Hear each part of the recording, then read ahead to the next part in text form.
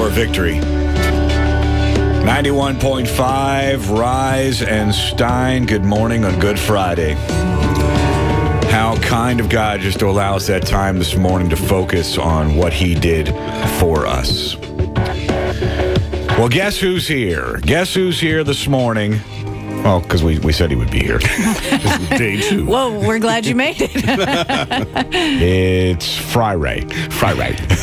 Ray Haynes is here. Good morning, Ray, and thank you for just unpacking Jesus' bride yesterday. A lot of fun. Really neat to dig into things and talking to folks at how, when you dig into this, it changes your life every time, year after year after year. It still keeps doing it. A lot of this is new for us and new for many listeners. It's all been posted at the Victory website, Rise and Stein on Facebook, Rise and Stein on Twitter, Rise and Stein, the Victory Facebook page. And there was a comment. I was going to say, and if you don't have any of those things, some people don't do Facebook and all that. We actually have a little slide on our main website. You can click that and go there as well. Okay. Ooh, good. Jessica wrote on the Facebook page yesterday, and this leads into today, okay? As you're going to talk about Passover. It has touched my heart and my soul, this stuff we did yesterday. And confirming what her Tuesday night Bible study said, it's right on track. So she writes, we've been studying the Feast of the Lord, and we will be celebrating Passover Seder on Saturday night, many of us for the first time. Wow. It is my first, she writes, and my boss, who is Jewish and doesn't believe in God, I get that, hasn't celebrated a Seder since she was 12. Wow. She's now 70. Oh, my goodness. And she'll be going. She'll be going to the Seder. Many people have been praying for her salvation. She is like the mother I never had, and I cannot imagine eternity without her. Please pray for our celebration in Taylorsville, Georgia, and for Susan. So we thought that as we begin this morning and talking about Passover, maybe you could just pray and just ask God to meet all those who don't know him through this celebration. Because that if there is one bottom line, that would be it. In fact, we're going to start with the topic of Jew and Gentile, those two, and why do we as Gentiles, or why are we in the midst of a Passover? Well, it is for that very reason that God brought us in to help bring forth his chosen people. So, Father, we just worship you. God, we thank you so much for your profound pictures, how you love to paint and color and create this this beauty that we don't even have words to describe, this tapestry that's from creation all the way until we look back at that garden from another garden called paradise. That when we say I do to you and receive you, we have married you. We have become one with the very God who made us. An impossibility that only you, through your blood, through your sacrifice, through your death and resurrection, could accomplish. And Lord, you are our Passover. So God, we ask that today, and from the fruit of yesterday, and in every Passover service, any Seder that goes on, that Lord, each and every moment, Lord, you would be drawing your people back to you. Father, you would be rescuing, redeeming, that you would suddenly shine a light that has just simply not been on. That you would open eyes to see, open ears to hear, and you would take a heart of stone and make it a heart of flesh that can receive. Lord, that is a miracle that only you can do. It's not through words or insights or teaching or any of that. It's just simply by your Spirit, by your grace that's released to us. God, do that even right now in Jesus' name. Amen. Amen. Amen.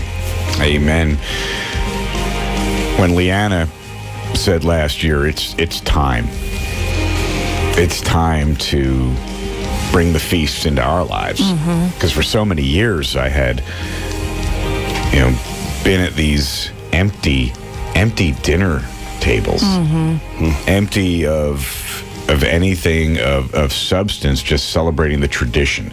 And I often joke in my testimony, I remember our Jewish holidays as, hey, everybody hates us. Enjoy your dinner.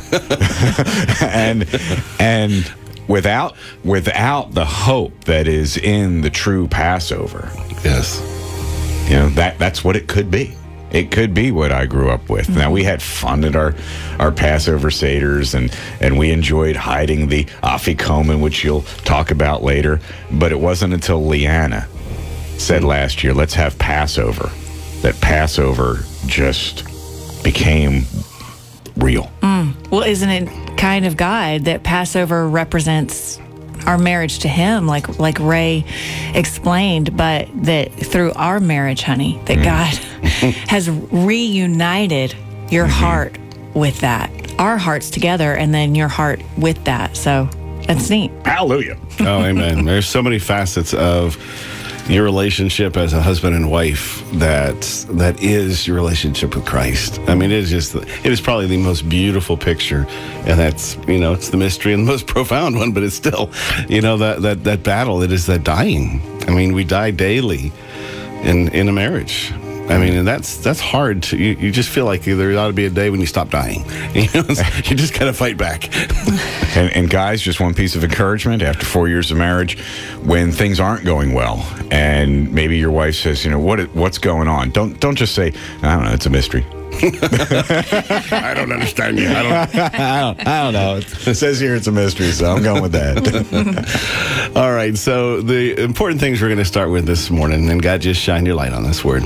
It is for Jews and Gentiles. Passover is a beautiful time. Every feast is everything. Anything that God does is for everybody. It's always good if you ever get confused in theology. Go back to Genesis. Start there, chapter 1, 2, and 3, and you'll notice that he's not against any race or any culture or this or that. It all started with Adam and Eve, and you are a descendant of Adam and Eve. At the very least, you're a descendant of Noah. All right, and all right. You've got one culture there, and it all comes from that. So any kind of attitudinal kind of stuff is very inappropriate, and it always answers it by going back to the beginning. How does God feel? It's very good. It was pleasant. He made us for His pleasure. God has a plan for everyone. He's got a plan for the Jews. He's got a plan for the Gentiles. Still, they are two separate plans. They're different plans in the way that two brothers are unique in their own right. It's nothing favoritism or anything like that. It's just He's got two plans. And one really important thing just to say, because there's this horrible theology called replacement theology. So let me just say to that the church did not replace Israel. Amen. It's really important to grasp that, because a lot of people get way over the edge and they lose sight. They just get so focused on the church that they miss that these two different streams are flowing together. We were both always in the plan from the beginning, but the plan for the Gentiles came through the Jews. Right. All right. You can't take that part out and just make it stop at the cross, because that's not what happened. So Jeremiah 31. Behold, the days are coming, says the Lord, when I will make a new covenant with the house of Israel and with the house of Judah, not according to the covenant that I made with their fathers in the day that I took them by the hand to lead them out of the land of Egypt. Now that's today, the 14th of Nisan. It's Passover. My covenant, this new covenant, happened when they broke. Let me just say that again. My covenant, which they broke, though I was a husband to them. Even back then, he was trying to make it as plain as he could make it, says the Lord. But this is the covenant that I will make with the house of Israel. After those days, says the Lord, I will put my law in their minds, write it on their hearts, and I will be their God, and they shall be my people. Now, Romans 11, just again talking about Jew and Gentile, how we walk together. For I do not desire, brethren, that you should be ignorant of this mystery, lest you should be wise in your own opinion, that blindness in part is happened to Israel until the fullness of the Gentiles has come in. We have a season, and it's a very significant, important season, but it's a season, just a season. And so all Israel will be saved, as it is written, the deliverer will come out of Zion, and he will turn away ungodliness from Jacob. For this is my covenant with them, when I take away their sins. And that's Romans chapter 11. That is the hope that we hold on to, that God has done something so amazing. And so as we get ready to go into Passover, what I want to do is just want to walk you through Another one of those wonderful double shadows. We love double shadows. You made it through yesterday's. We're just going to dive in real quick, real deep here. So, answer the question. Rachel and Leah, wives of Jacob, what in the world? Are you kidding? He's got 2 wives, 2 of their maids, and ends up with 12 children. But why a patriarch? Why one that's representing Jesus? What's he doing with 2 wives? Okay, so it's a double shadow, first of all. That Leah is a representation of when we're single. We're betrothed, we're engaged. While we were lost sinners, if you will. Okay. That's Leah. And when we're chosen married, that's Rachel. So it's just it's showing you a progression of what God is going to do. So you look at them, you look at their lives, what happened to them, and it's going to show you how God feels about you in each one of those states. Because there's a lot of times you look at sinners and that sin angers you, and then they anger you, and you need to look from God's perspective. The second shadow is Leah would represent the Gentiles, Rachel, the Jewish people. All right, so there's this coming together of these 2 concepts here. So how does God look at you in the kingdom of God as his bride? Jacob served 7 years for Rachel. They seemed unto him but a few days for the love he had to her. And he went on, he worked 7 years. Laban gave him Leah. He went, I worked 7 years for Rachel. And so he went also into Rachel and loved also Rachel more than Leah, served with him yet 7 other years. So he serves a total of 14 years and ends up with these 2 brides. All right. And so this is the shadow. So the interesting thing here, why does Rachel represent the church? Rachel actually dies in childbirth. You see that's when we die to ourselves, we become fruitful. And she gives birth to Benjamin. And she's actually buried in Bethlehem. Wow. Ironically. She represents the church in so many shadows and types. Won't even go there. But if you look, her children, number 1 is Joseph, who actually ends up with the birthright, even though he wasn't the firstborn. So he ends up, his children, Ephraim and Manasseh, become tribes. And so that's an interesting little note there of how he looks the children. Benjamin ends up being the king line. First King Saul, Queen Esther are both in his line. And she has another through her maidservant Bilhah is Dan and Naphtali. So those 4 come from Rachel. So you can look at that and kind of look at the church as what's going on. But what I want to show you more is what's going on with Leah. Because so as you're praying for people, as you're trying to understand why God loves you and how he loves you, and then you sin and you fail and you go, maybe he doesn't love me. As you go and wrestle through all that, the verse that would go with Leah is, you see, at just the right time, when we were still powerless, Christ died for the ungodly. Very rarely will anyone die for a righteous person, though for a good person, someone might possibly dare to die. But God demonstrates his own love for us in this. While we were still sinners, Christ died for us. And Jacob's life is 7 years of labor to get Leah who he doesn't want. What a beautiful picture. He's got this beautiful bride, ends up with this one. But you're going to watch this progression in Leah's life, and you're going to watch it through her children. Number 1, she lives longer than Rachel and ends up being buried in the family tomb with Abraham, Isaac, and all the rest, which is unique because the actual chosen one is Rachel. But see, as Gentiles and as those lost people were brought into this covenant. So she represents our flesh. She's dead and buried, and she's waiting for the last trumpet. So she's representing that for us. She also represents our earthly walk in pretty much every way. Got a bunch of kids, like 8 kids, but the first 2 are very significant. So who she represents over here is amazing that her children are Levi, who is the priestly line. We're talking Moses, Aaron, John the Baptist, Barnabas. And another kid is Judah, who is, remember the lion from the tribe of Judah, right? So Caleb was from Judah, Joseph, and Mary, and of course, therefore, Jesus. So the bloodline actually comes through Leah, who wasn't the chosen, wasn't the one he sought out, but one he pulled in and received. Wow. Now, listen to the names of these kids, though. When the Lord saw that Leah was not loved, and that's what we were. We were apart from Israel. We had no hope in the world, all right? I get that. He enabled her to conceive.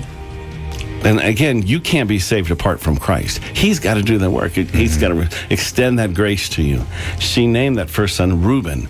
And this is why. Because the Lord has seen my misery. Surely my husband will love me now.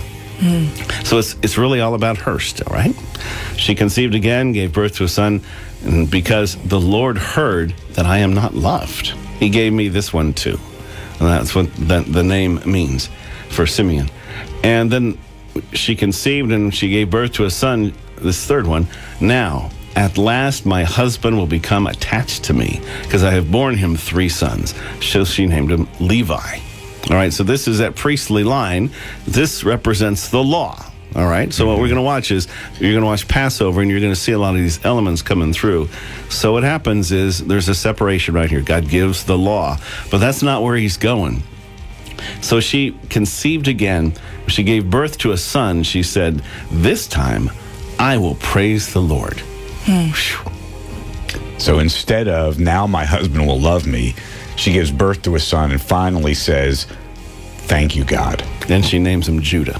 Wow. Okay, so keep in mind, because we're going to go through a lot of imagery today, right? 3 sons while she's rejected. You're going to notice the progression in this meal. 3 matzahs, 3 cups of wine means something. And at the end, after the 3 cups of wine, we'll show you what happens.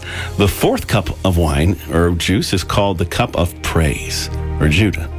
So it even throws back all the way to these children. Mind All blown. right. Okay. Whoa. Hang on to that thought.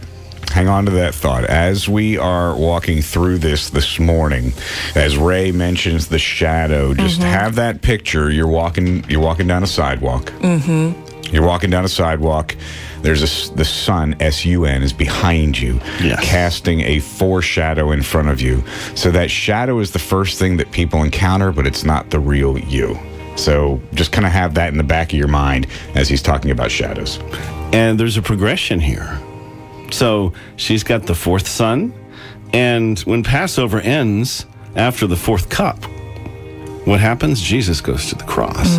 So there is a distinct something that happens there for Jew and Gentile alike. Everything changes. And remember, she stopped having children after the 4th child. Supposedly, a few years go by and a miracle happens. Leah is now a different person. She's done having children, so the next ones, in a sense, are supernatural. And she is now the shadow of a child of God in eternity. And look at her kids. Issachar. God has given me my reward. My reward. Zebulun, God has given me a choice gift. This time my husband will exalt me. And she's right. It's who God is. It's what he does. In some ways, that is a beautiful shadow of the Gentile entry into the kingdom of God. Wow. So you never throw away the Old Testament and all the beautiful, profound pictures and shadows and types, because they all give glory to God and they all exalt Jesus. That's right. That's right. Grab your second cup of coffee. You ain't going to get this anywhere else. If this ain't a reason to support this ministry, I don't know what is. That's right. Good morning. It's Rise and Stein, Victory 91.5.